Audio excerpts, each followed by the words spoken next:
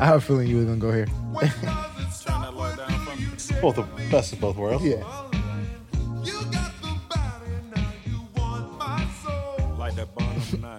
Matt, this isn't the one you think it is. Right? And he's like, this is not Hall & Oates. I was just going to say that. And you're exactly right. Mike, can you pull your mic up? Here? No, Mike. Yeah, I'm good. Yeah, pick up. Sure. I mean, how much closer you want it? You want to hunch over and talk? Honcho. This does sound like Hall & Oates. It's a sample. I can't go for that. Yeah. It's a sample. He said, I can't go for that. I see what you did there. I see what you did there. I put Southside on the map. Shawty said she love me. I said I love me back. Tried to cuss me out. I ain't going for that. I'm going to adjust it only because I feel like Joe's watching me. I got my eyes on you. watching me.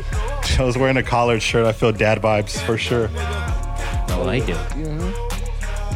We were pulling up and Sean goes, I see Joe got the mohawk back, huh? Say, It never left. It just grew. It just grew differently. We always wear a hat though. Nah, not always. Usually when it gets long. All right. Let's get this thing started. Welcome back to the Mickey D's podcast episode. Can you guys help me out on this one? 73. Okay, 73. 73. Talk to him, Joe. I see. 73. Very smooth. Man gets engaged to a Latina woman. And now... He better have ready. it. This better be up Look to what Latin par. music's doing to me. Don't let him roll an R. God forbid. Ask him to say Rel. Rel. Terror. And if you're watching this on YouTube, you're going to notice a slightly different setup. Yeah. Slightly. I mean, let's just get it out of the way. We're not biting LeBron. But inspiration is there. After that Obama episode. Man. I know, right? Who's the first person to Zoom from a barbershop? Yeah. But, we're doing what we got to do. And we have a special guest in the building that we'll get into in just a second. Yeah. But it feels good to be back. Yeah. It does. And these are really comfy chairs, actually. They are. Are we going to do it up here from now on? And maybe shameless plug, we do have a barbershop opening up at the Mag Park. So if I'm going to use this time to advertise, Sure. Yeah. which we should, Sure. for example, Mickey D's 15. Use that promo code when you on your cart at Jetpack Bags. Do I get 15% at this barbershop as well? yeah. With that promo code. I'll sign that in there. I'll get it up. Hit that promo code. Yeah, I'll hey do man, Mickey D's 15. Yeah. Okay. Come in here, mention the Mickey D's podcast. I'll get the 15% off. Yeah. So again, Jetpack Bags, 15% off your entire purchase when you use the promo code MIKIDZ15. And we also have updated our playlist, our Mickey D's playlist on BeatSource. So for all you DJs out there, go check it out. See what's popping in our streams, I guess. Go check it because we're going to update it again soon. So Yep. Yes, like that 2 Chainz you just heard off the new album. Yes, which sir. We'll discuss another time, but there's plenty of records. Have you heard the new 2 Chainz album? I have heard the Hall & Oates. What was going on when Hall & Oates was out for you? Not a lot of me in Hall & Oates, I could tell you that. No. I was busy following people like the Ramones. Okay. Got it. What's with that guy's mustache? Like, are you kidding me? Now it's in style, Yep. And so for you guys listening at home or audio, we have a very special guest. Applause, please, for Matt Kennedy. Nice. Yes, Thank sir. you very much. Man. It's a very proper white name. Irish white name. Right. I'll take it. Is this our first non-DJ guest? I think so. Right? Yeah, I think so. Yeah. Yeah. Matt's listened to a couple episodes. Yeah. What's your opinion? I like it. I do. I would say this. Wow. That's not what I would normally listen to. Gotcha. It's the thing that hits you and you're like, I thought I was so cool. And then you realize you're so clueless. Hey, man, listen, we'll take it. And then you get your youngest going, I'm not swearing anymore, but he's like, what the F are you listening to?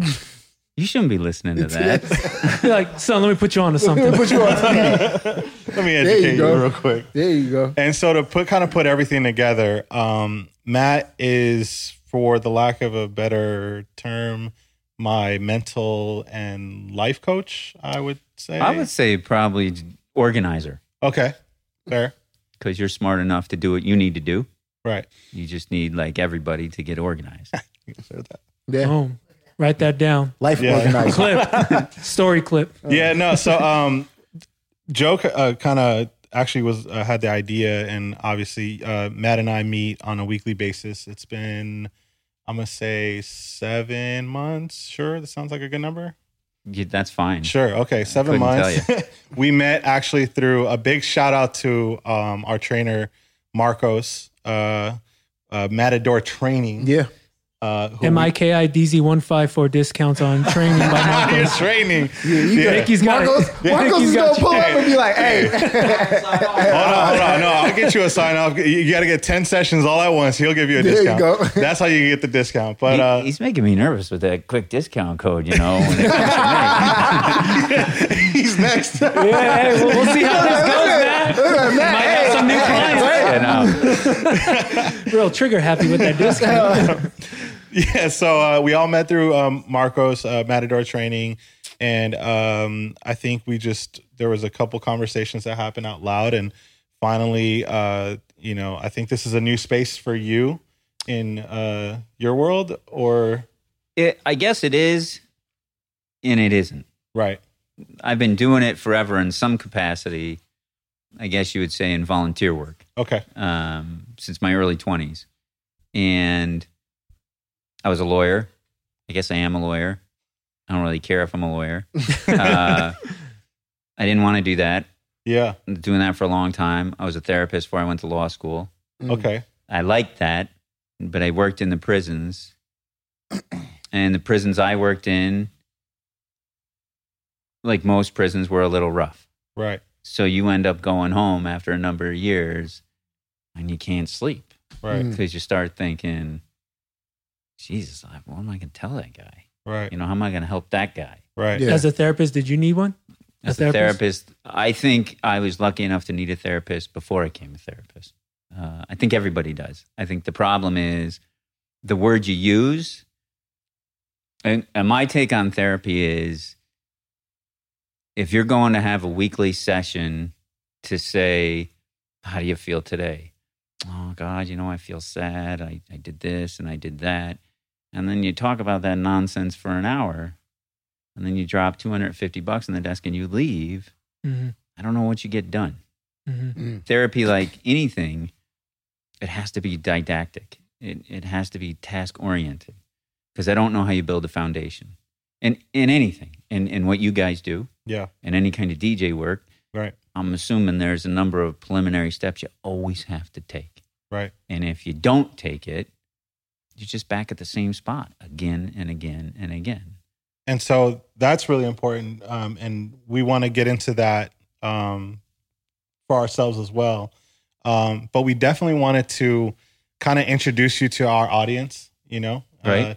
You are so anti-social, not like the brand, but like literally anti-social media. It's true. And 100%. right, You were inspiration for the brand. right. There you go. there you go." There you go. We found the inspo.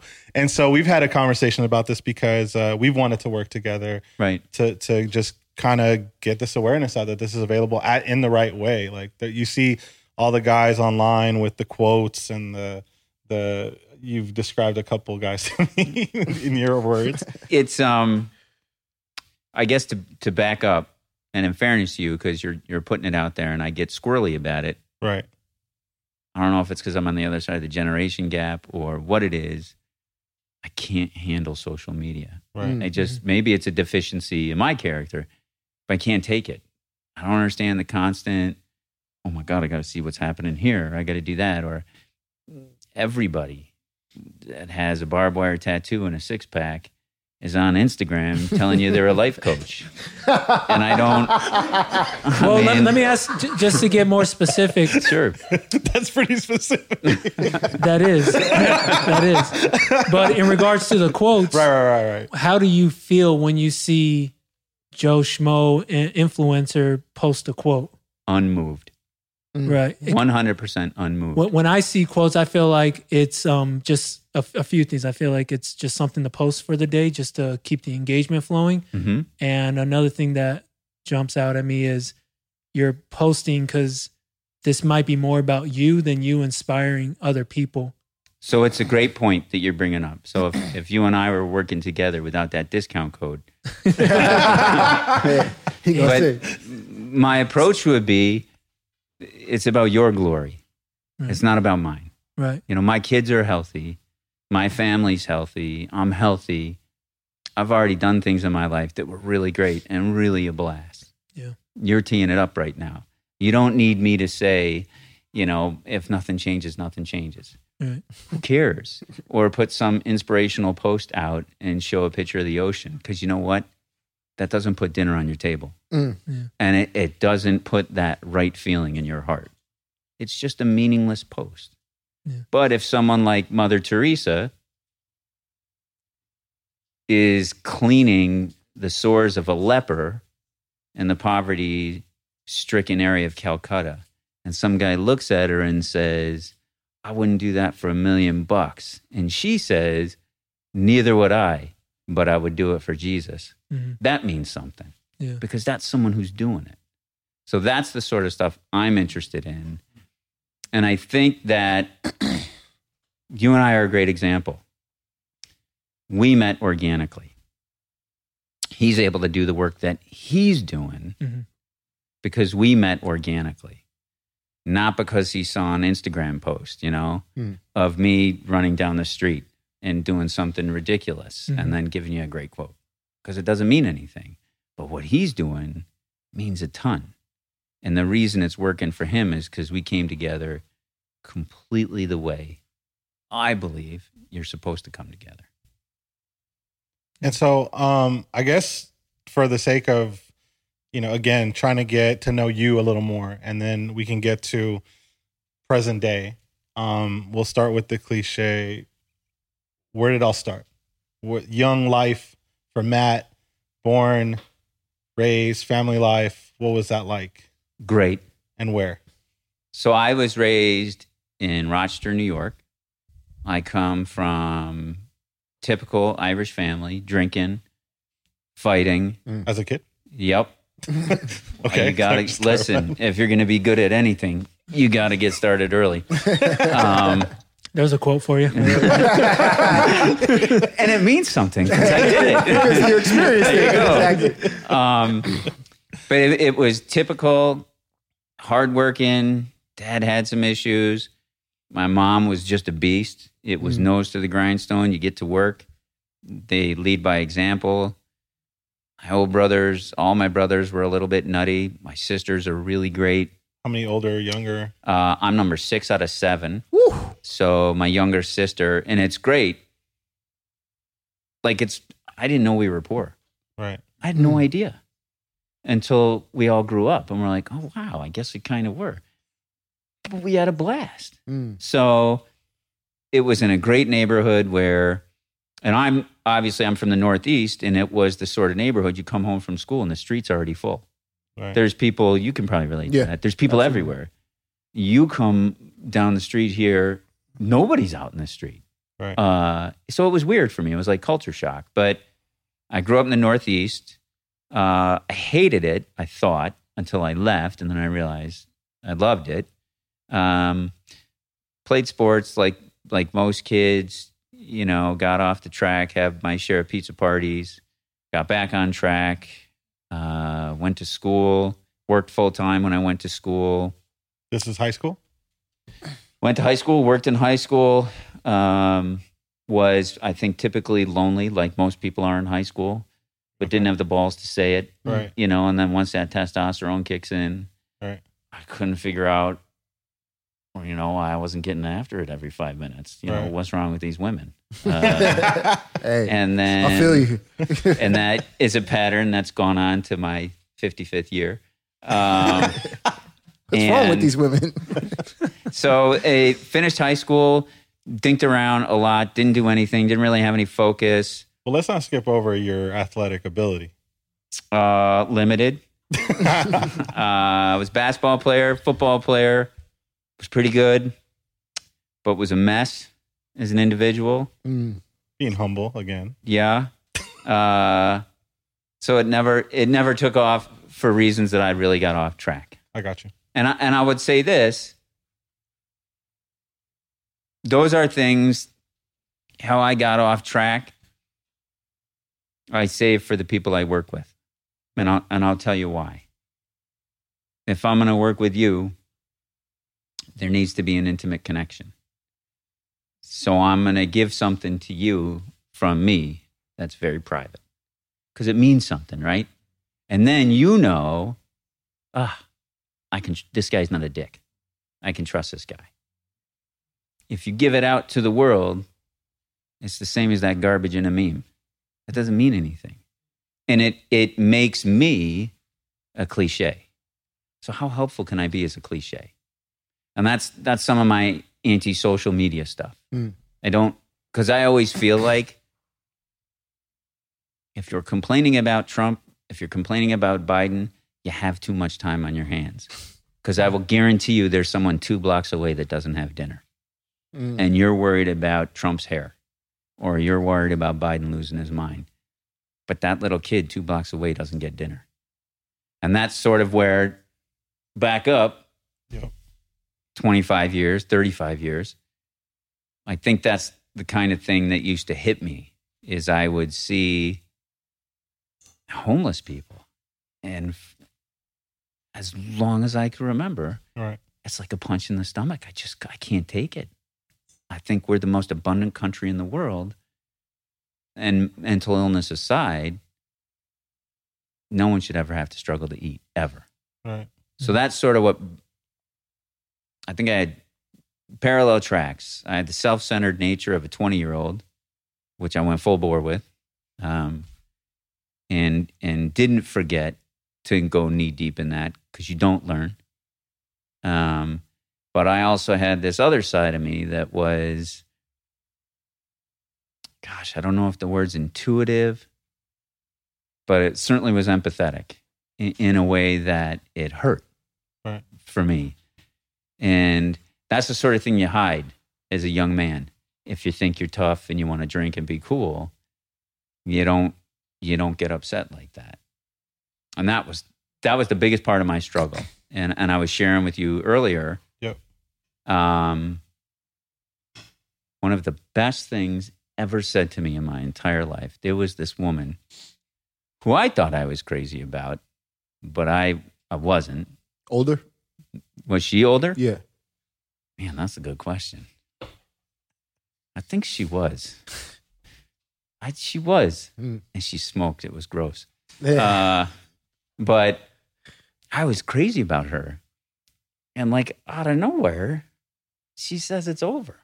What? What are you talking about? So she dumps me. And I'm like everyone at that age, I give it a couple days. And I call her back. And I'm like, oh, come on. Well, I give her the hard sell. And God love her, she falls for it. And she shouldn't have. And after like 3 days, apparently the hard sell wasn't that good. She says, I can't do this. I was like, what? And she says, one of the greatest things I ever heard. Not only do I not love you, I don't even like you. And that left me with no options. Where do you go with a statement like that? Your hard sell's over. Away. But away. The problem is what that does for you, I would hope, maybe I just got lucky, it reorients your whole frame of mind. It's so incredibly humbling to have someone, I mean, lots of people don't love me. That's okay. But to be told someone doesn't like you, that's some kindergarten, first grade stuff where you don't get to go to that birthday party. And you're like, oh my God. it hurts like that. Right. And that's what got me sort of turned around. Like, wow, if I'm unlikable, I got to get it together. How old were you there? I was 23, going on like 9. And But how did you feel about yourself before she said that? Did you like yourself, or were you still trying to figure things out? I think I was like every 20-year-old. Just I thought I was hot cool. shit and you were cool. And I could not have been more clueless. Right. I couldn't have been more clueless. But when this was hitting me, I shouldn't say hitting me, when she sort of hit me over the head and I had to step back, and I didn't know I was stepping back. I just was sad, and I was feeling sorry for myself. I came across a quote, funny enough. This better move me. That's all circles back. Where someone had told me there's only one truth in life. And I said, what's that? And he said, we are all fearfully and wonderfully made. And I was like, I don't know what the hell that means. But it hit me hard. And it made me think, yeah, I'm not so bad. But you got to fake it till you make it. So even if you suck at something, you just got to keep doing it. You just got to keep doing it. So here I think I got a great personality, but I'm unlikable. What's my shortcoming? Well, my shortcoming was I was negative about everything, and I thought it was funny, and it wasn't funny. It probably just grated on her like nobody's business, I think I was probably pretty bossy, and I was bossy because I probably had garbage for self-esteem. And then it dawned on me, like everything, we talk about it all the time, is work. Everything you do is work. It's all work. It doesn't matter if you're fixing your head, you're fixing your body, you're fixing your relationship, you're dealing with your children. It's work. That's why quotes, for me, don't work, because they're not work. So in any event, to back up to my incredibly humbling moment that you guys are making me relive all over again. Oh, you didn't tell him what he signed up for, huh? I mean, this is a good time to break. I had a hard song again. Take 5. Take 5. That was it for me. Like, that was the moment that had me step back and think, how do you get to the place where you know who you are? And I'm a believer, right, wrong, or indifferent, there's only one way to get to that place, is service. So that started with a ton of volunteer work for me, whether it was in homeless shelters, whether it was helping people read, whether it was in sober houses, it didn't matter where it was, whether it was, one of the things we did, oh God, I bet it was 13, 14 years ago when my kids were younger, we worked out on Sunday mornings. I had them working on football drills and stuff like that. I did it with another guy I know, a civil rights activist. And next thing you know, we're having these kids come from all over. I didn't know where the hell these kids were coming from. But we're in this public park. No one's at a public park at Sunday morning at 7:30. We're in a kind of a raunchy neighborhood. Young kids would walk by. Hey, can we play Mister? Hey, can we play Mister? We ended up, I bet we had 50 kids every Sunday morning. Wow. Kids I didn't know. Right. And we ran workouts, and we ended up getting 2 other people. These other guys were all-American football players, well-educated guys. And it just happened organically. But it could be anything. It could be any charity. There's no such thing as a bad charity when it comes from a good place, right? Right. So I would work with young kids trying to get sober. I did volunteer therapeutic work.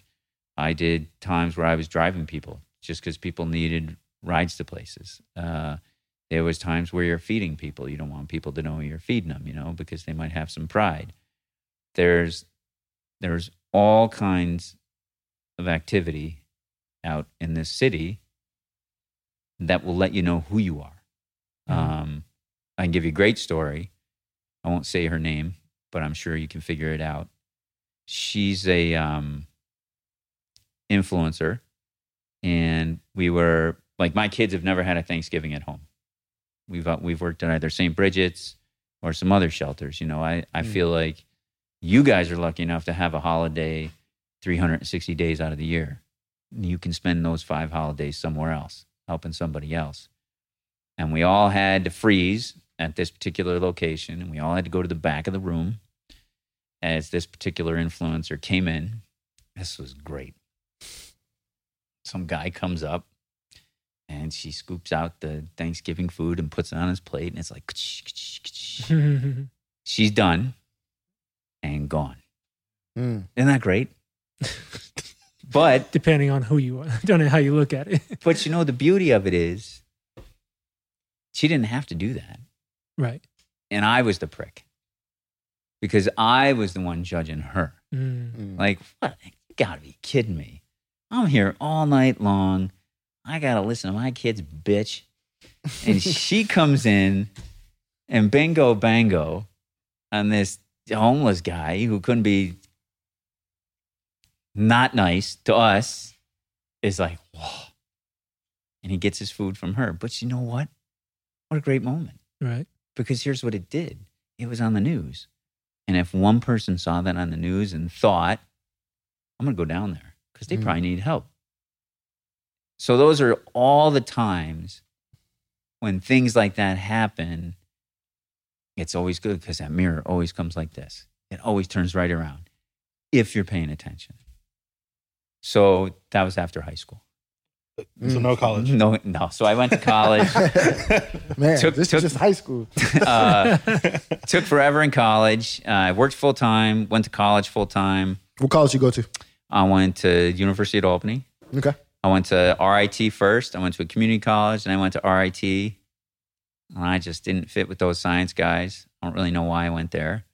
Then I went to University of Albany. And then I did some stuff at the Rockefeller School, which is there. It's a school for public administration.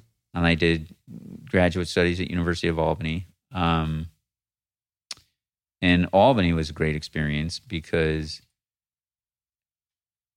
I didn't have any money, like most people going to college, but I had to work and pay for college. And I lived in the most disgusting, foul, horrible place in the world. And the guy right next to me was this guy named Ice. He was a drug dealer. Ice, right? ICE. It's so In 80s. case of emergency. Yeah, it's so 80s to have that name. But he was that guy. He looked a little like the guy from Miami Vice who thought he was slick. Not Don Johnson, the other guy, except he was way dirtier. Was it Rico? That it was something like that. Philip Michael Thomas was his real name. That's the only thing I know. But I was the only white guy in the neighborhood. I would come home from work in this dump, but he would always make sure, don't mess with that white boy. Don't mess with that guy. And I would sit on the porch and he would do his thing, and it was horrible to watch, but it's all I could afford, But this guy he would watch out for me. And I couldn't get roommates because they'd all be terrified. But when you have your rent is $125 and that's what you can afford, that's where you live. Yeah. Jeez. And it was funny. It got to the point where you'd be like, was that a rat or a mouse? Because I can deal with a mouse. I just, I don't. And I'll never forget. It was one night I was studying for a final. My philosophy class I was taking, I heard a giant breaking a window, crashing everywhere. I look out. Well, this isn't even funny. I don't know why I'm laughing. And I look out the window, and he is getting messed up. ISIS? Yeah. And then the cops are coming, but it's like 4 people. They throw him through the window. He never came back out the window. It was a row house. You guys know what row houses are, right? Yeah. He went out the back, and I never saw him again. And here's how selfish you get. I'm like, man, there's no way I'm going to live in this neighborhood for the next 6 months if he's not here. That is if he's okay. Yeah, no. Right? Dare you? That was secured. Oh, man. So then I finished school. I finished college and all that stuff and went to graduate school and did some work in philosophy and some religious studies. And then I ended up working and this was probably the second most profound moment in my life. This is one that always makes me very emotional. And it can show you where legacy goes, how there's no accidents. I ended up working at a place called LaSalle School for Boys. It was essentially a DFY. It was like a prison for kids. Mm-hmm. And my older brother went there. He got shipped out from Rochester, and he lived there at this LaSalle school. And I ended up working there eons later. You never could plan that, right? And these kids were 13-year-old kids. Like a lot of them were from Bed-Stuy or Brownsville. Man. So you know the gang, At 13-year-old, you're already a gang. Can I ask you around what time this was? This was late 80s. Oh, man. Late 80s, early 90s. So that epidemic was around. Full swing. It was full swing.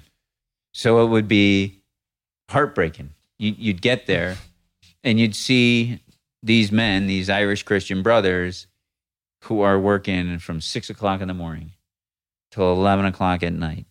And they're not getting paid jack.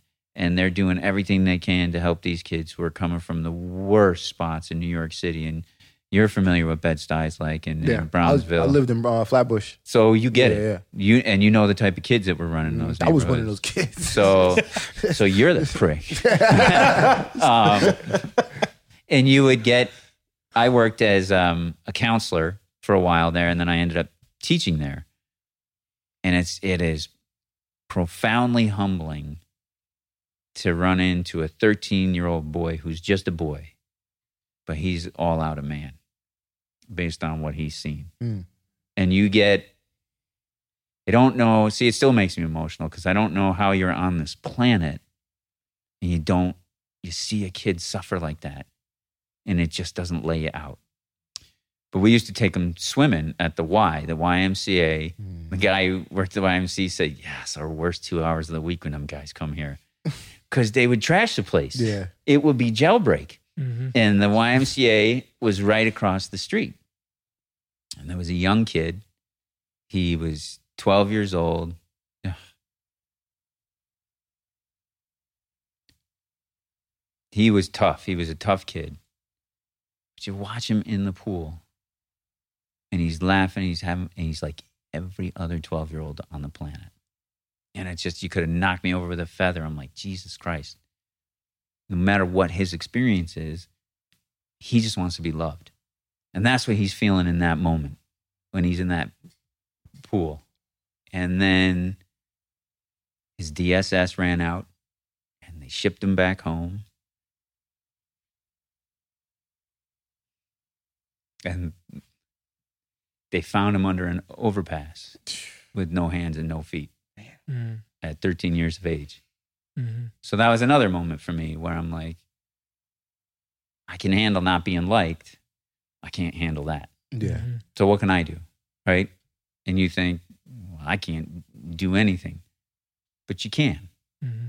Because you never know, one act of kindness might actually keep that kid from doing something else where he doesn't run into that trouble. And then I worked there for a while. I taught there. And then I went from there to a place called Hospitality House, which was a treatment center. And this is so perfect that we're doing this at Thanksgiving because it's one of my absolute favorite memories in my entire life was I worked at this treatment center, which led me to the prisons. What I would do is I would do intake and assessment and bring nonviolent offenders into the treatment center and say, hey, let's see if we give you 2 years, you can live clean and sober. And we can, I mean, it's silly to say rehabilitation because it's habilitation. You know, a lot of these people's never had anything. A lot of these men and women never had anything. And so low man on the totem pole, I had to work the holidays all the time, which I didn't care about. I wasn't going anywhere. I was on my own. So I worked one Thanksgiving in the house, we call it the house, was 70 people. I was there by myself with some senior members. And as the snow is coming down, and it was in a horrible part of town, 2 blocks from a park, and everyone's lamenting. And here's what's so crazy. They're all pissed off they can't be at home. And I'm thinking, what are you talking about? You just came from prison. You weren't even at home. And I couldn't take it, so I talked to a bunch of the senior guys who were senior members in the sober community. I said, let's bring these guys to Washington Park, which was a park close to the rehab. So here we were. I was breaking every single protocol at this treatment center, doing something I never should have done, and I'm so glad I did.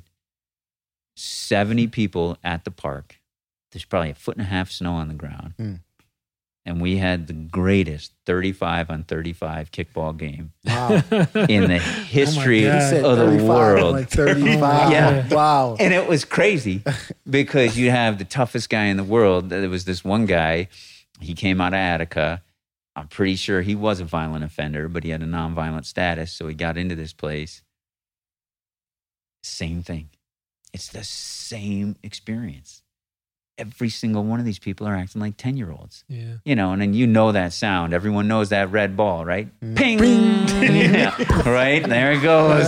And then, get it. And then after it started getting to the point where it was like, yeah, you can hit him with the ball to get him out, but you don't have to kill him with the ball to get him out. Then it turns into dodgeball. And then it's like, you know what? Sean on the pads. We're going back to the house.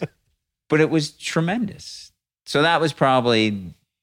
those two moments together had me realize, all right, regardless of what I do, if I stay as a therapist here, if I move on to law school, I'm going to be involved in some community like this, no matter what. And then I thought, and I still think, if you're aware of who you are, you will find your strengths. If you are aware of what everyone else thinks you are, you will never find your strengths. And I think I was very lucky to find where my strengths were at such a young age. And then I still had some other things I wanted to do. And I ended up going to law school, which was silly.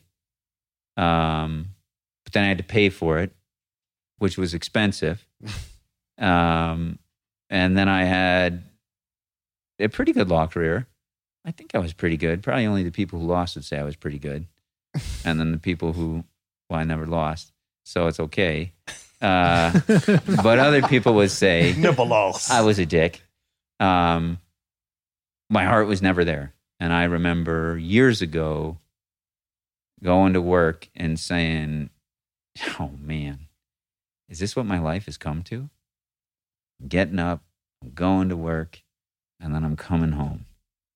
For what? So I started to transition out of it. But I had always been working in the field, either in sober houses or mentoring young kids or teaching reading or something. And then, you know how I feel about this term.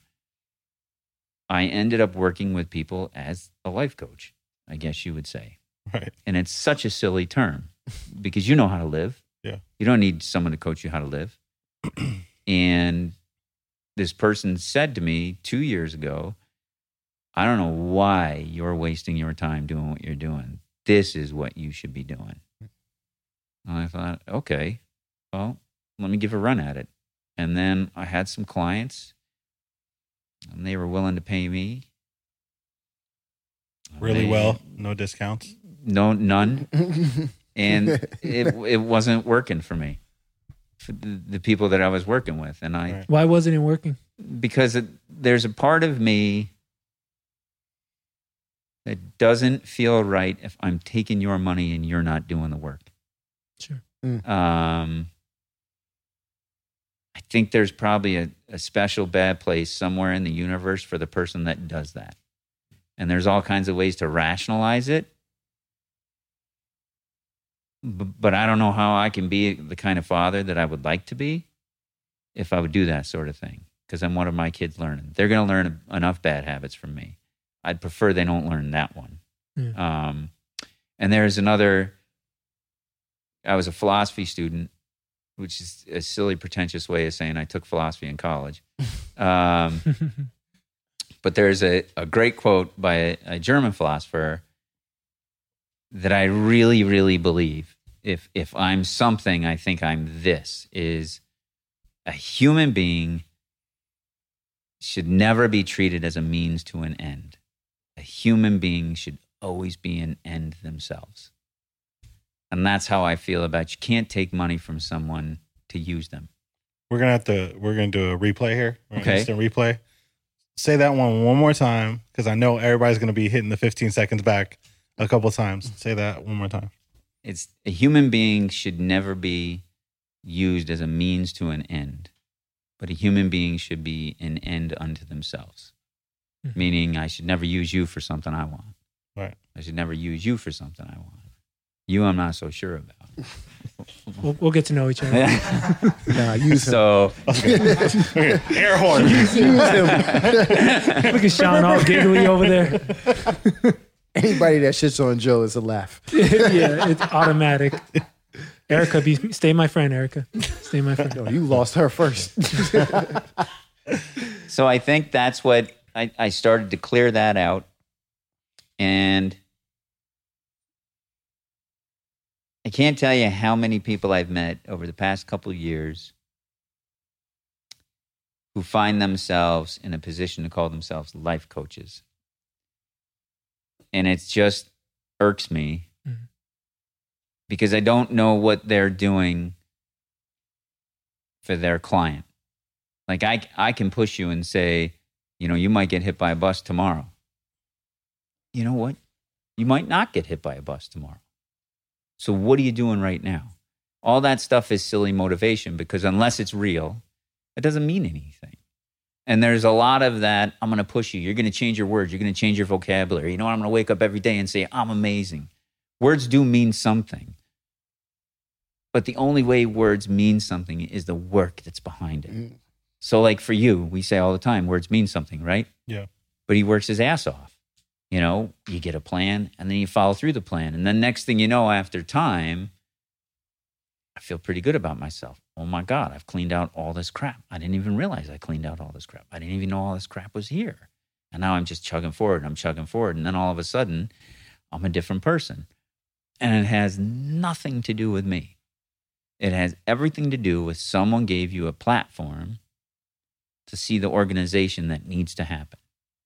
Because there's someone, it's so funny. I had this conversation with someone yesterday who's a life coach who I know. And they think they can handle mental health issues and they can handle, you know, behavioral issues and this. No, he can't. A person with severe mental health issues, if you're honest about what you're doing, you need to do everything you can to get them somewhere where those mental health issues can be treated. I've had enough experience in those communities where I have a pretty good handle on spotting them, but I would never try to mess around with that stuff.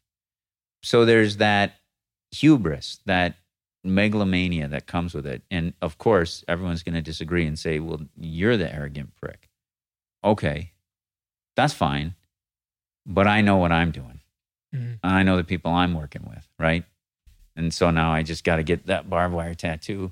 Get that six pack. That's right. Thanks.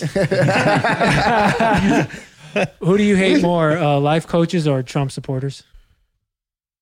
You know, that's a great question. I thought it would be. And I don't know you, but I felt like that would have been a really good question for me. And I'll tell you why. It's a word I never use. And I don't have any problem with Trump supporters or Biden supporters. Mm-hmm. I have problems with people who want to listen to the news and don't want to look it up for themselves. Mm-hmm. Right.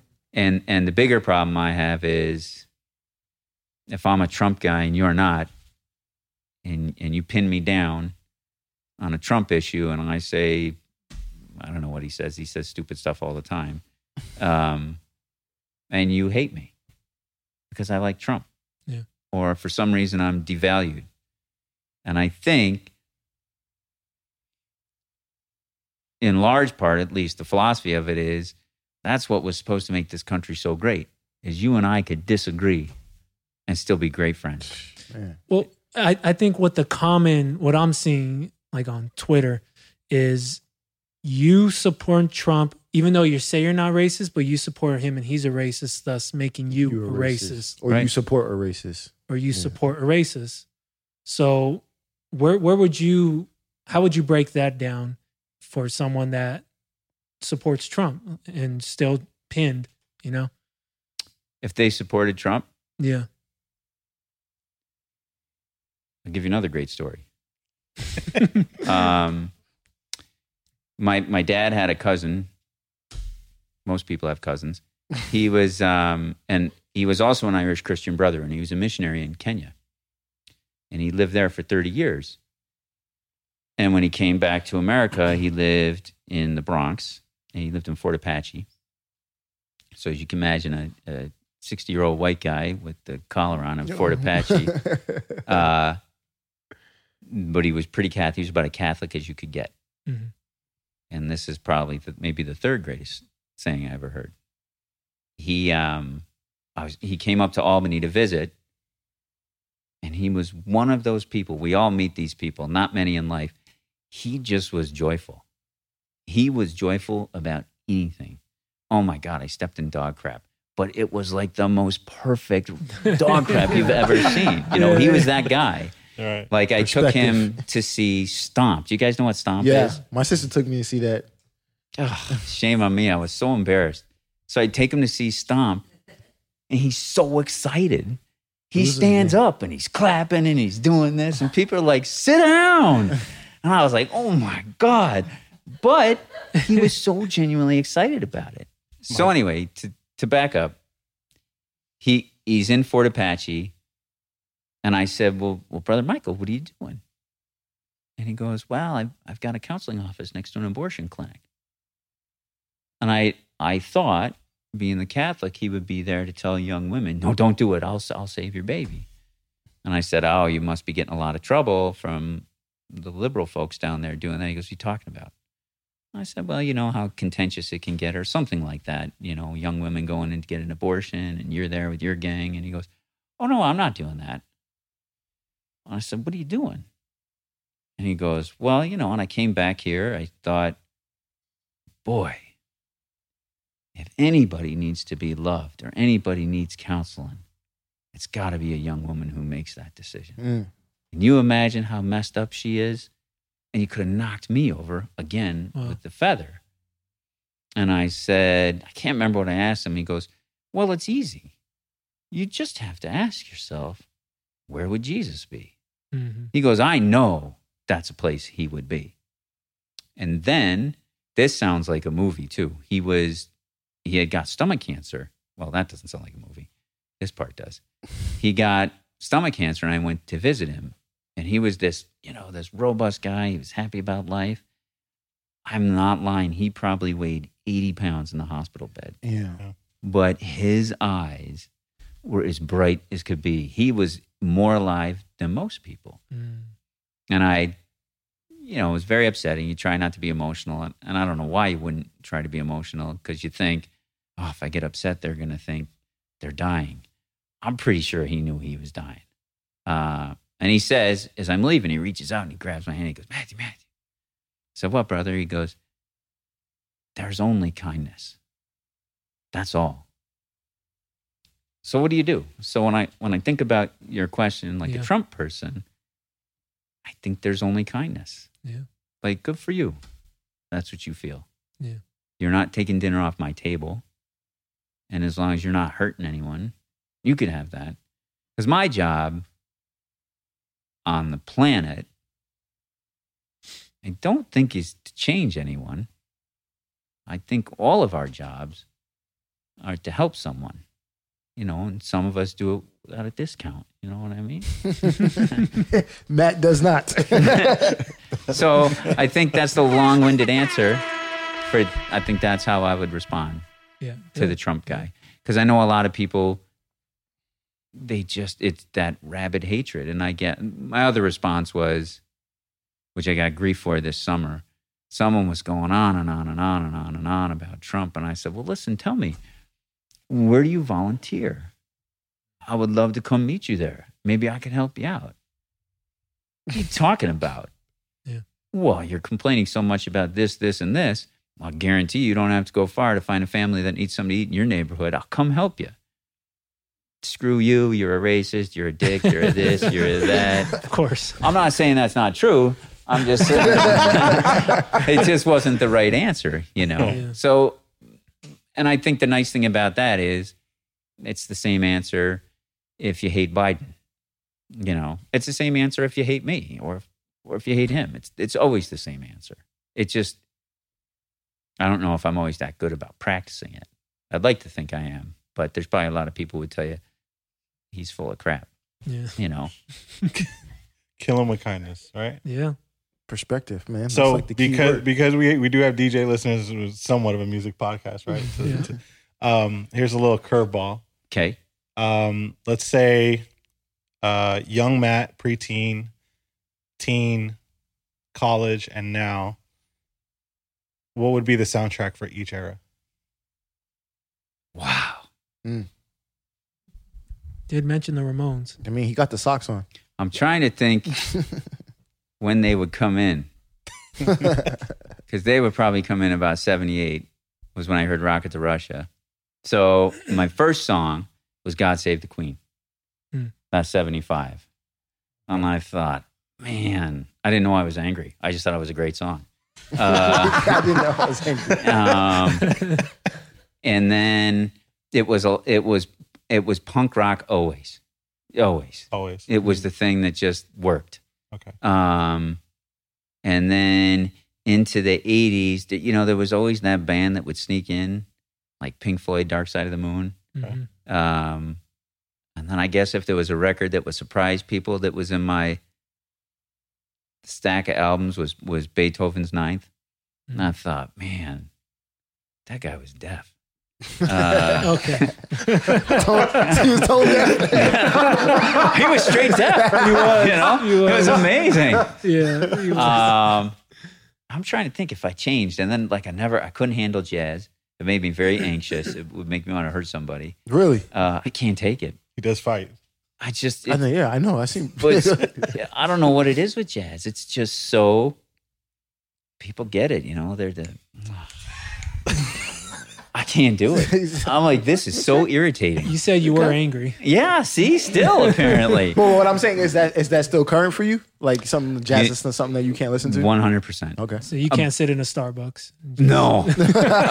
And not just because of the people. Not just because of the people. So no Delilah on Sunday. But I like that big band jazz.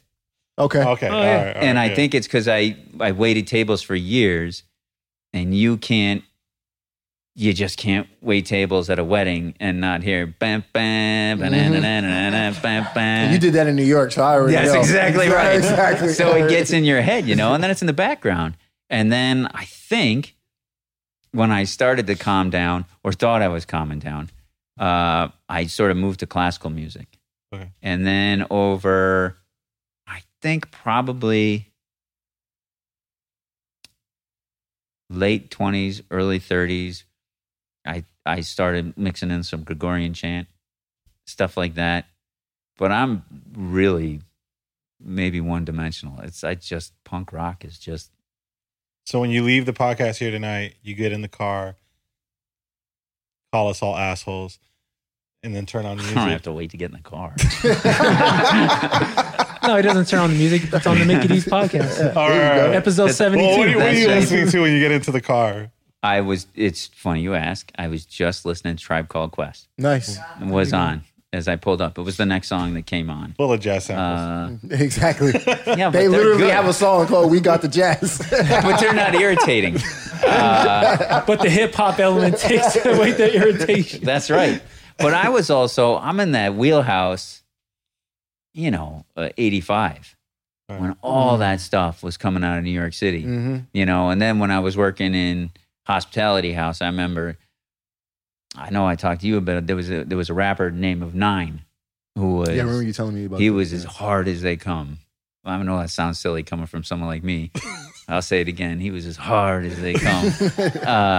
But he was everywhere. you know, in that era. And then you have the Sugar Hill Gang. Mm-hmm. Yeah. They were everywhere. So I didn't really listen to it, but you couldn't escape it. Yeah. And it wasn't bad. I was born in 85. Huh? I was born in 85, so. Right? There was UK punk and American punk, right? I'm not big on punk, but wasn't there two different? Not they were one and the same, but I think wasn't like it was huge. It was bigger in the UK, right? it was bigger in the UK, but the funny thing about it is people who like punk are so elitist.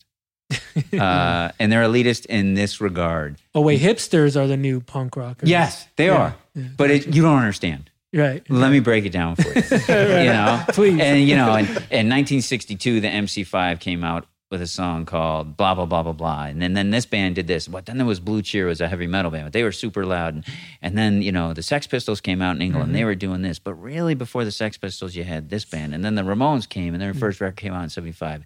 They were the first real punk band, but no one took them seriously. Then Susie and the Banshees, and then the Gang of Four, and then the bottom line is, if it's a good song, it's just a good song. But you often don't get that with punk rock fans. They get, I don't know if it's in your guys' world or not. It's the dumbest phrase I've ever heard.